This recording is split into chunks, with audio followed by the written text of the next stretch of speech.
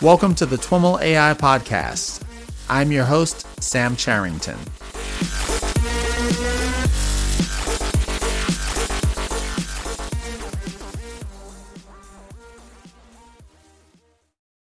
I am on the line with Hilary Hunter. Hilary is an IBM Fellow and Director of the Accelerated Cognitive Infrastructure Group at IBM's TJ Watson Research Center. Hilary, welcome to This Week in Machine Learning and AI.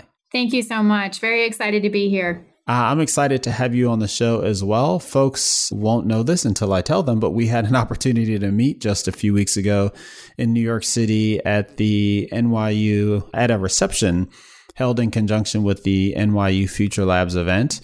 And it was certainly great to meet you in person, and even better to have an opportunity to, get you on the line and dig into some of the work that you've been up to. Yeah, it was a pleasure meeting you there. And it was certainly a really interesting event and a great opportunity to see some of the exciting things going on in the New York area in AI. And AI is just exploding everywhere. But it's a pleasure to be here on your podcast. I look forward to our discussion. Awesome. So why don't we get started by having you tell us a little bit about how your background and how you got involved in artificial intelligence? Yeah, it's interesting. I like to say that AI really has exploded for two reasons. One being the amount of data, and especially publicly available data sets. And the second being the compute. And I come from a background technically that's really a mix of both those things. And AI has been an opportunity to bring together a lot of different things that I've done in prior technical work and a lot of different things done by members of my team in kind of prior technical lives before getting into AI. So I come from a systems perspective, from a hardware perspective. I was an electrical engineer by training. Go double E. And so, yep, I was a double E. Yeah. So, that background is kind of where I'm coming from and approaching, these problems that we're trying to tackle in AI. And I bring to the table, a background in performance, a background in data movement and systems. And both are proving to be really fruitful for getting some of the grand challenge kind of scale problems done that we're facing today in AI. Awesome. And have you spent most of your career at IBM?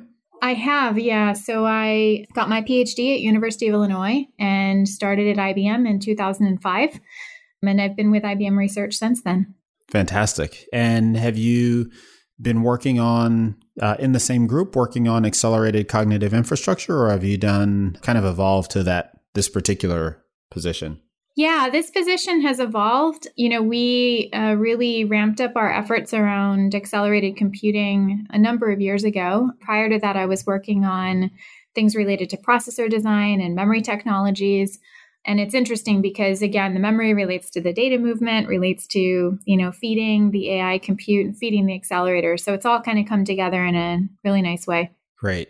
And your group recently published some really interesting research on essentially scaling deep learning performance using distributed techniques. That was one of the big things that I wanted to spend some time talking about in this interview. Can you give us an overview of that research? Yeah, we were really excited by what we were able to publish. We're calling it the Power AI DDL, or Distributed Deep Learning Capability. And basically what we showed is that we were able to create a framework independent, so independent from TensorFlow or Caffe or PyTorch or your favorite way of doing deep learning. We were able to create a framework independent communication library that achieves close to optimal, very, very close to optimal, up to 95% scaling efficiency. So what this meant for us is that we were able to use lots of GPUs together very, very efficiently. And we were able to use those mechanisms to train a neural network, to train a ResNet to the highest published accuracy on a really hard problem. And we were also able to beat what had been shown as a record of around an hour or 66 minutes on a smaller neural network and a smaller problem. And so we really were able to show that through hardware-software integration, we were able to have world-class AI capabilities. And for us, this really, kind of signaled a change in the productivity curve for deep learning because most of the open source today just kind of handles a single node worth of performance. So you're kind of stuck then You can have 2 GPUs, 4 GPUs, maybe 8. But scaling out to many, many servers has been, a really big challenge. And the more servers and the more hardware you can use for a problem, the faster you get that work done and the more productive you are. Now, that last point might be one that's worth underscoring. If you look at a framework like TensorFlow, there's, as part of the open source TensorFlow, there's a distributed TensorFlow, but that's more useful for scaling across GPUs than it is across servers. Is that correct? So there is a version of distributed TensorFlow, and what we really are kind of looking at in that versus the DDL capabilities is the extent of scalability and ultimately the productivity of the servers. So the default distributions in TensorFlow haven't been shown to be able to use as many as 256 GPUs as far as I'm aware, and based on our own internal studies. And so it's, there are X factors to be had with every, extra set of servers that you can add. You get the work done faster. And also we've shown that our communication patterns and communication overheads are really close to optimal. And so the other things that are out there appear to be less efficient. And so that means at the end, a longer time to solution. Okay. And the 256 GPUs that you are running was across how many systems? Yeah, so we ran across 64 servers, and we were using the Pascal P100 GPUs. The work that we did was right on the cusp of Volta coming out as the very latest GPUs. And I like to always kind of describe, why this is a hard problem, because the GPUs are so fast that they all learn very quickly. And so if you think of there being 256 kind of learners in the system, the hard part is keeping everybody synced up. And that process of keeping them synced up, it's really critical that that be done with as low latency of a communication as possible. And that's really the core of the technology that we showed is that the communication time is really, really low. And that enables you then to do fully synchronous training, meaning everyone is updating everyone else with all the information that's being learned. All the weights are, being updated as they should after every batch. And that means at the end that you're doing a type of deep learning that, as opposed to asynchronous, where they're kind of occasionally updating each other in order to lower the communication overhead, when you're able to do fully synchronous, you're able to kind of keep everything moving forward a little bit more predictably, and you're able to get a higher accuracy result at the end in general. Okay. In introducing this, you said it's called Power AI DDL. For those who aren't familiar with Power AI, what is Power AI, and to what extent are the results that you demonstrated here tied to that Power AI architecture? Yeah, so for us, this is very much an effort of hardware and software co-design. Power AI runs on the IBM SC822LC servers. The S822LC servers. And those servers have 2 power processors, and they have 4 GPUs, and everything is connected by doubled up NVLinks. So NVIDIA has this high bandwidth interconnect capability, and we have that high bandwidth connectivity, not just between the GPUs, but also back to the host processor. And so that provides extra performance in moving data and moving weight updates and everything in the system. And our communication library also leverages all of that bandwidth to its max and to its full potential. And so when we, talk about this whole space of deep learning and what we're doing from a systems perspective and with things like DDL, we're talking about, matching the software to fully utilize the hardware capabilities. And for us, this is also a storyline around collaboration between our research division that I actually report in and our product division, our development division, because we were able to actually put this code base out for IBM customers to try, download and try themselves, try DDL on their servers or on the cloud, at the same time that we made the publication and the announcement of our leadership deep learning capabilities using this framework. So Power AI it's a download and go set of distributions of frameworks that run on our accelerated servers. And we now have the distributed deep learning capabilities available there as well for customers to try themselves. So we really, from a research perspective, we're very excited about this because it means that we can kind of take this rarefied skill set of distributed deep learning, this kind of grand challenge thing everyone's competing over, and put it in the hands of our customers to go ahead and try out and see what they can do with it on their data with their types of neural networks. And you mentioned that the results that you saw are framework independent. Is that true in the strictest sense, or is it rather that the software that you wrote was written to adapt to some fixed number of frameworks? So it's pretty true in a strict sense, but let me define strict to make sure we're not talking past each other. So what DDL is it's a communication library. So it lets things in a system talk to each other. We have been able to use that communication library across many different frameworks. What we released already as part of Power AI was our integration into TensorFlow and into Caffe. But we also published results using our integration into Torch, and we have other integrations that we have, shown work just fine as well for our internal use currently. And so we have shown, I think at this point, integration into enough frameworks that I'm pretty comfortable saying that, this library can be integrated into pretty much anything that you want. Right. Yeah, I think in the context of my question, the answer is yes and yes, right? Yes, yes and yes. There we go. Interesting. And so how does this compare to some of the previous and even subsequent work? Like you refer to Facebook and Microsoft work in the paper or in the blog posts. Since you posted this, Uber published an open source project called Horovod that seeks to do something similar. Are you familiar with that one? Yeah, I am. And that's obviously a great result that they put out there. And we love seeing all the different efforts that are going on in this space because it really is such an important area for productivity. The Horovod team showed a great set of scaling experiments with their integration essentially of an MPI. It was open MPI, right? Mm-hmm. MPI reduce and the Nickel libraries into TensorFlow. Mm-hmm. We do believe that our communication topologies are a bit better than what is there. And so the net scaling efficiency will be better. And we look forward to being able to talk about that in a little bit more concrete detail pretty soon here.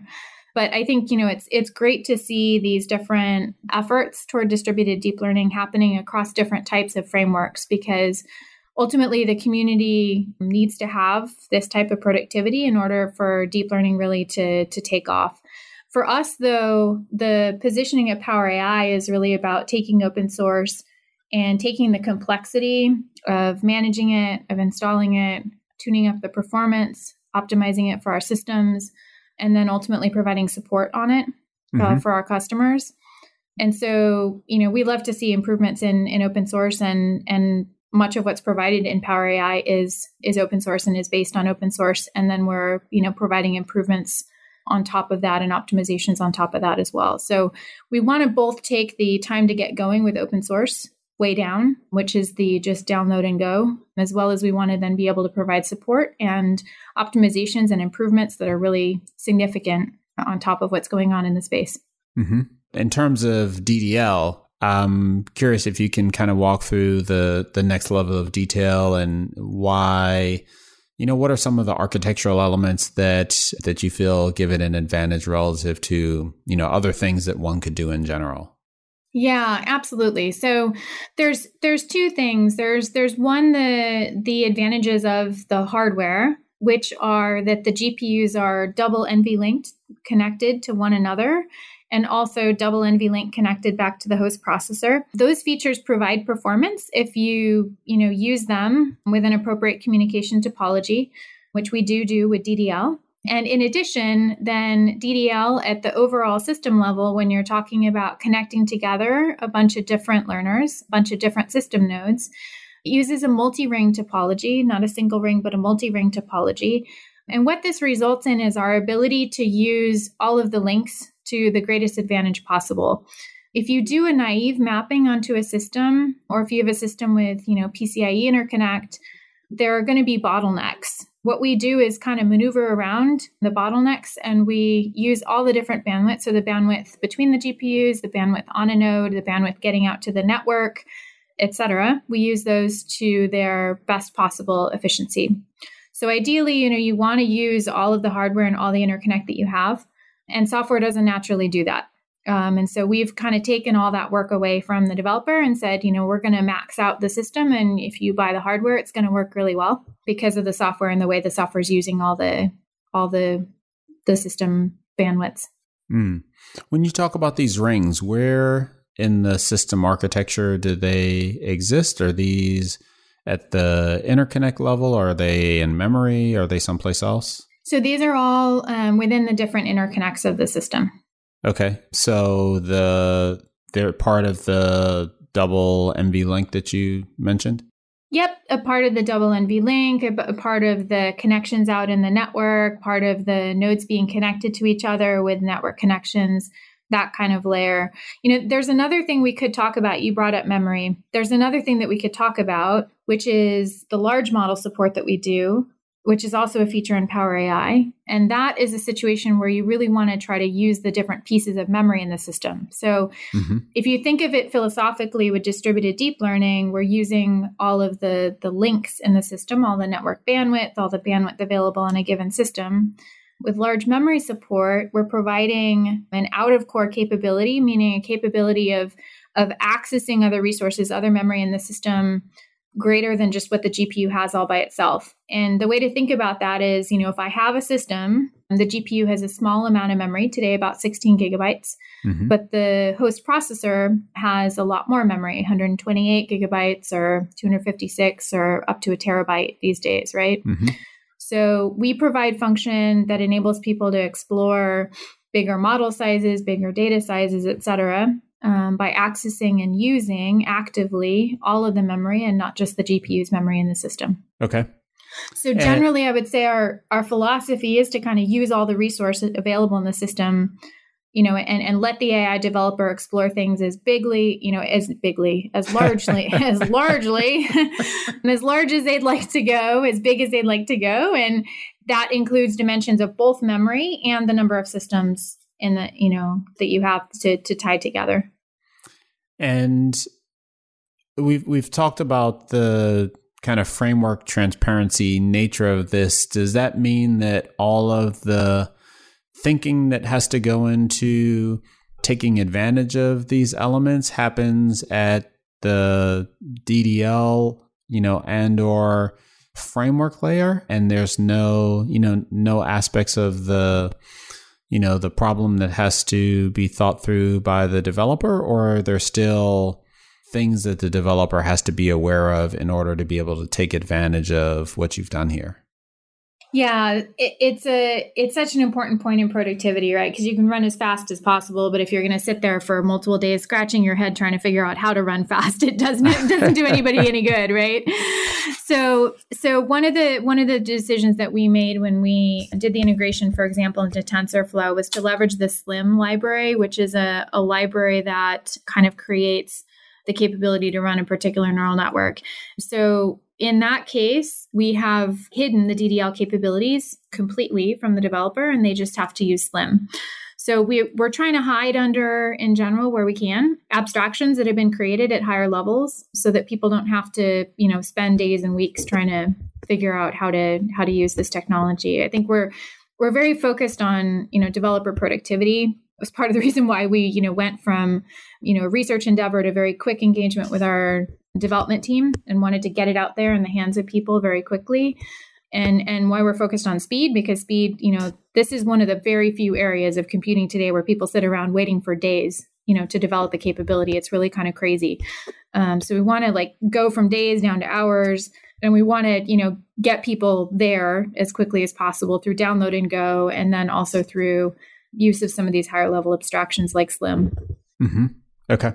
One of the critiques, I guess, of some deep learning work is that, you hear it described as kind of overfitting on ImageNet, and you reference ImageNet in your results as well. Do what gives you confidence that these results will be generally applicable beyond, a specific, data set and problem? Yeah, it's a great thing to talk about because it gets to why we are so passionate about the key thing here being that we were showing the capabilities, what you can do with the framework, only that's the only thing that it does, right? So as you start to look at other classes of neural networks, the kind of computation to communication balance changes. And some classes of neural networks are known not to scale very far today, not, they won't run at 256 GPUs. They run at maybe a smaller number of GPUs. So what we see, though, is that if you're using the type of really close to optimal communication methods that we have, that no matter what the kind of inherent capability of that neural network to scale is going to be, we're going to guarantee that you get, out to as much scale as is possible. So if you're using a suboptimal communication method, maybe you can only get to 8 or 10 GPUs for other classes of neural networks. We're going to push that number up by getting the communication latency to be as absolutely short as possible. So, in our view, this is really about, whatever the current state is of a neural network and the scientific understanding of it and the ability to scale, we're going to push that out and get that training done faster. Awesome. So what other things are you working on in your group? Yeah, so I mentioned the large model support, which is something that, again, like I said, comes from the same perspective of wanting to use the available system resource and not just sort of offloading work to a GPU and being constrained by what that provides. So we want to go multi-GPU, we want to go multi-system, and we also want to be able to leverage all of the capability of a system, the full system's memory capacity. We are, in general, along those lines, also looking at acceleration in the machine learning space. We have some work that we've, published and shown some really great results on algorithms that are a bit more chatty between the GPU and the CPU and how they leverage that NVLink capability, that fat bandwidth pipe of communication between the CPU and GPU, and how they kind of get in and out of memory and, use the larger capability of the CPU memory. And so those are a couple of different examples, but we're really trying to kind of use the system to the max of its capability and tackle problems faster and enable people to explore problems that are larger. What's an example or some examples of, particularly chatty machine learning tasks or libraries? Yeah, so in general, things like nearest neighbor computations, word-to-vec technology or GLOVE, things that are used in semantic analysis. Those are a couple of different types of non very deep neural network kind of things. Mm-hmm. And the chattiness relates to in those network architectures, kind of the way that state needs to be shuffled around. Yeah, so it relates to how state has to be shuffled around, but it also relates to how quickly the compute happens and how quickly the GPU needs to be supplied with more data, for example. So that's another big component in it. The faster the compute on the GPU happens, the more likely it is that you need to be feeding it data more quickly, and getting that data fed to it more quickly can help it just kind of be brick-walled in its execution time and not sitting around waiting for the next data to get to it. And short of actually profiling the execution of your training jobs, how do you develop an intuition for what's going to be chatty? Like it's doesn't sound like it's just the depth of the network, and the deeper it is, the harder it is, or is it, or are there other, or is it width? Is it something else? Is it kind of, memory features? Are there things that, you can look for to get a sense for the kind of the chattiness of your network architecture? We like to talk about kind of the algebra of how deep learning happens, or the pipeline stages. And we look at, how much data is needed in order to start a computation on the GPU. How long does it take to move that data from, the storage and then into the GPU? And then how long does the GPU take to to compute? How long does the GPU take to compute? And then how long does it take to communicate results, either back to the CPU or back to other GPUs? So those are kind of the canonical pieces. And so we look at, how much compute is there and how long will that take? And then we look at how much data has to be moved. And we look at those as clear, kind of pipeline stages or phases of the overall work you're trying to get done. But it sounds like those are, again, kind of empirical observations of a training task as opposed to, being able to look at a picture of a network and tell by some characteristic of the network that, oh, this is probably going to be, chatty and this kind of technology will apply well. Yeah, I mean, it's a good question. I mean, I think that we do have the ability to estimate pretty well based on the characteristics of the neural network in a static sense. I think it's definitely a mix of observation and the empirical characteristics. But, in general, from looking at the neural network, you should be able to figure out the, volume of data, for example, that needs to be moved to do weight updates, how many nodes are in it and all that other kind of stuff. And there is, some, you have to figure out what the mini batch sizes are that are appropriate for that. So it's probably, it's probably a mix of some things that can be determined, but then other things that you have to know what the training characteristics of that are. And some of that is still somewhat experimental today. Okay, awesome. So what are you, when you think about the, this kind of work and all of the, you're working on it, there are other folks working on it, like what do you see as the impact overall, of it? And, what's the time frame? Do you have a kind of a crystal ball vision around, how this, impacts the way folks develop deep learning models? Yeah, it's interesting because I think that there's been a lot of, concern, as you mentioned, that, folks are overfitting ImageNet. And the question really is the rate and pace that deep learning will take off on other types of data. I mean, it's been proven as highly successful for image and speech, but we're seeing so many other use cases happen. We're seeing use cases across, risk and fraud and predictions and forecasting and lots of different areas that, to some extent, the same thing is happening where there are classical machine learning techniques that are being subsumed by the capabilities and sort of the ease of use of deep learning. And the thing that excites me in this capability conversation around DDL is the thought that with this type of speed up, that we will see those fields and those use cases develop much more quickly, because with a more productive system and a more productive hardware and software solution, people will be able to discover and explore their data and define the right models for those data sets more quickly, right? So if you are able to get through more of your data more quickly and you are able to churn through more models and get to higher accuracy on these new types of outcomes that you're looking for around, like I said, risk and fraud and predictions and forecasting and those things, then those fields will develop and mature, and those use cases will develop mature that much more quickly, right? And so, this as an inflection point in kind of the rate and pace of enterprises ultimately, to apply deep learning and increase their confidence in it and increase the accuracy in things that aren't just images and speech is ultimately what we're really excited about. And again, that goes back to why we wanted to get it out into the hands of customers, because as a productivity enabler, and we hope that it'll change that rate and pace of, adoption of these techniques and of productivity of data scientist teams working on their own data sets.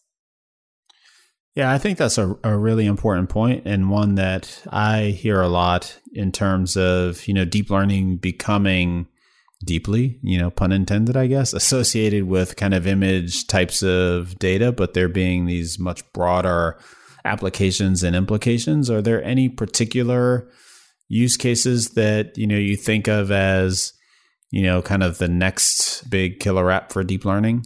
I think it's hard to necessarily forecast the next big killer app. I mean, I would say that, we're seeing more than you might imagine use cases across enterprise environments of even speech and image.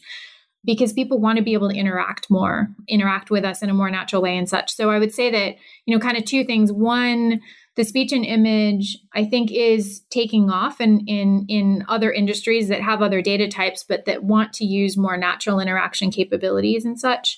And so that's one thing that, is great to see, is the little bit more creative use, in other contexts, especially as relates to, interacting with people.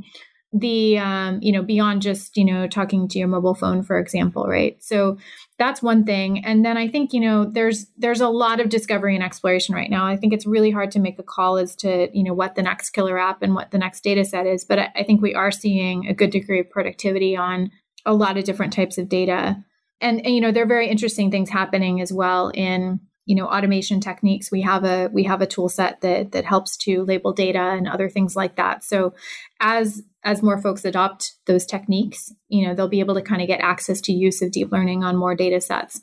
So as we use automation and tool sets like we have in AI Vision to enable more quick labeling of data, then, that really should also, help accelerate the rate at which people enter into these new spaces. The tool set you mentioned that helps with data annotation, is that open source? It's not open source, but it's also available through the Power AI frameworks, and folks can try it on the Nimbix cloud. They have the Power AI stuff available there. So yeah, that's available for people to try. Yeah, it seems like that is also, that clearly comes up constantly in these kind of conversations. And when I think about the full life cycle of, these AI deep learning development projects, there's certainly a lot of emphasis on the deep learning framework and the model development and training. But, there's a much broader set of activities that has to take place. And we're just starting to see projects come on, open source projects come online to provide a broader platform for handling all that. Like the data annotation is one big area, kind of model lifecycle and versioning and, production performance management and tracking is another, whole set of areas. Yeah. Any thoughts on how all this stuff evolves? Yeah, I think that this is about maturity of the field of deep learning, and it's about, people moving past just fully labeled public data sets that they, get online, right? And so I think, the overall topic of management of, what models are being done, when, where, and how, overall life cycle, integration with various data sources, all those kind of things are what we see as being necessary from an enterprise environment perspective, because people will be, wanting to improve the AI specific to their use cases and specific to their data. So we have a good number of IBM tool sets out there today. Again, folks can try them, but the data science experience is a really nice Jupyter Notebooks-based environment that has a lot of the features we just discussed. We also have other tool sets that are available that help with, data integration from various sources through our Spectrum family, for example. And then within Power AI, we have that integrated as well with the data science experience, the DSX that I just mentioned. And we have additional capabilities that include the, sort of clicker data scientist type capabilities, including your own data labeling and choosing your models and, starting with some default models, other things like that. So we see these things, that you mentioned as, absolutely essential to do, kind of more mature deep learning, which is, going beyond, just the, the fully labeled data sets that we have in the public domain. Right. And certainly enterprises need to get there in terms of maturity. Perhaps to kind of wrap things up, any words for enterprises that are earlier on in the cycle and just getting started? Yeah, I think that one of the things that I always like to try to clarify in these discussions is that, our intention in showing distributed deep learning capabilities at 256 GPUs was to show the capability of what you can get if you do hardware and software optimization, to show the flexibility across frameworks of what we had created, et cetera, and put it in people's hands. But everything that we did was done with kind of that enterprise consumer in mind, knowing that many, may also be early in their journey. And so the DDL environment supports any number of nodes, any number of systems that someone would like to use it on. It supports different types of networks. You don't have to use what we published our results on. And so, what we really want to do is to kind of start with where people are at, start with the data volume that they have, start with the neural network capabilities that they have, and provide that ability to grow over time, as they hit that stride of productivity, of really figuring out how they want to do their deep learning and they want to apply it to the rest of their data sets. As they discover new areas within their enterprise that they want to apply deep learning and replace classical techniques, perhaps they can grow out, they can scale out their deep learning environment, add more systems to it, and still get that, kind of productivity. So I think, that's always kind of important to point out, because it's not just the taking the really long, days-long jobs down to hours through use of a huge system. It's that no matter what the system size is, no matter what the data set size is, we want to try to meet people where they're at and provide, this flexibility and elasticity and capability. Great. Well, Hillary, thank you so much. I really appreciate you taking the time to chat with us. I learned a ton about what you're doing with DDL, and I'm looking forward to following the effort. It was a pleasure talking to you. Thanks so much for the opportunity. All right, everyone, that's our show for today. Thanks so much for listening and for your continued feedback and support. For more information on Hillary or any of the topics covered in this episode, head on over to twimlai.com/talk/77. To follow along with this AI Summit series, visit twimlai.com/AI Summit. Of course, you're encouraged to send along your feedback or questions to us by leaving a comment right on the show notes page or via Twitter to @twimlai or @SamCharrington. Thanks again to IBM Power for their support of this series. For more about the IBM Power Systems platform for enterprise AI, visit twimlai.com/IBM Power. Thanks once again for listening, and catch you next time.